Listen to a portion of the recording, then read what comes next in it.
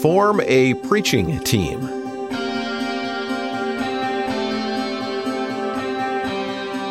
Yeah, hi, and welcome to the Preaching Points podcast for this week. I'm your host, Brian Hedinga.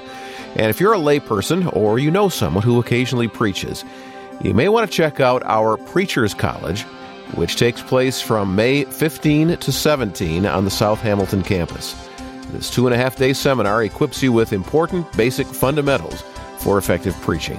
So if you'd like more information or you'd like to register for Preachers College, being held May 15 through 17 in South Hamilton, visit our webpage at gordonconwell.edu/preaching.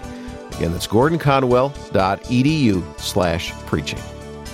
And now let's join Center for Preaching faculty member Dr. Matt Kim as he encourages preachers to get feedback from a preaching team, people in the church who might offer a different perspective from their life experience.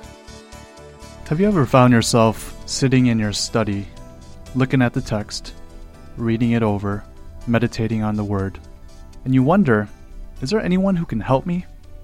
Sometimes preaching can feel isolated. We feel lonely, we feel alone. We're responsible for speaking God's Word to the people, and it can be overwhelming at times. And one of the things that we can think about as we think about sermon preparation is to form a preaching team. Yeah, you heard me right. Form a preaching team. Sometimes we sit around thinking, I wonder what so-and-so would have to say about this text.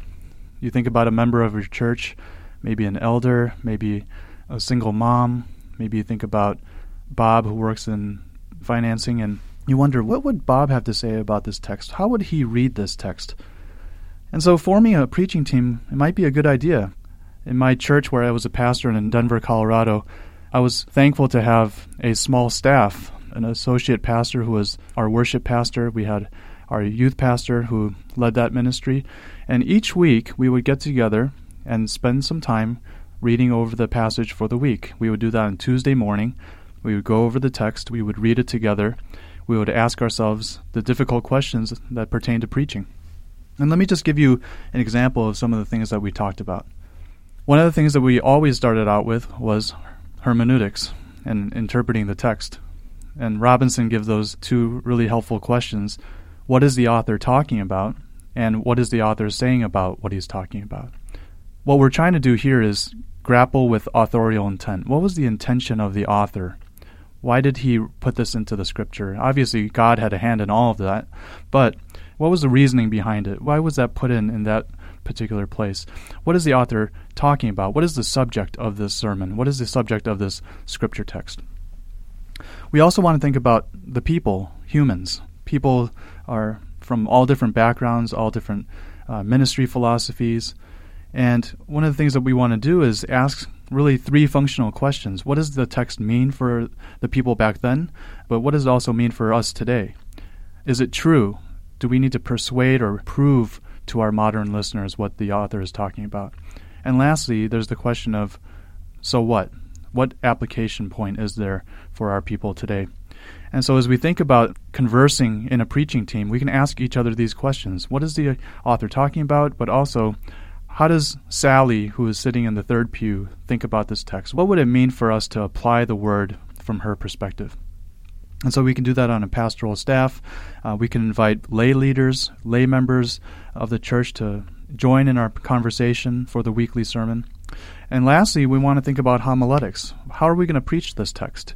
Thinking about delivery, illustrations, application, all of these things factor in our sermon preparation. But why not do that in the midst of a community, thinking through these issues together?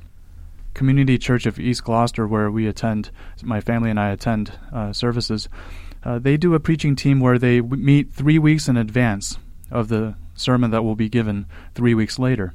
And what they do is they have a group of pastoral staff as well as lay members from all different walks of life. They come together, they pray together, they read the passage together, and they talk it through.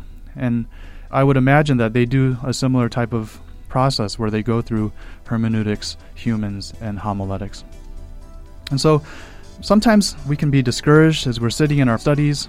We're thinking through what does this passage mean, but I really think that one thing that we can do to augment and supplement and enrich our preaching ministries would be to form a preaching team. And so maybe that's what you could do this week. Think through how you can form a preaching team. Yeah, Dr. Matt Kim with this week's Preaching Points podcast. Thanks for that great encouragement. And we want to thank you for listening to our weekly podcast from the Haddon W. Robinson Center for Preaching at Gordon Conwell Theological Seminary. Our purpose each week is to offer brief reflections on preaching that will help you in your sermon prep and delivery. All right, I'm Brian Hettinga. We'll see you next time on Preaching Points.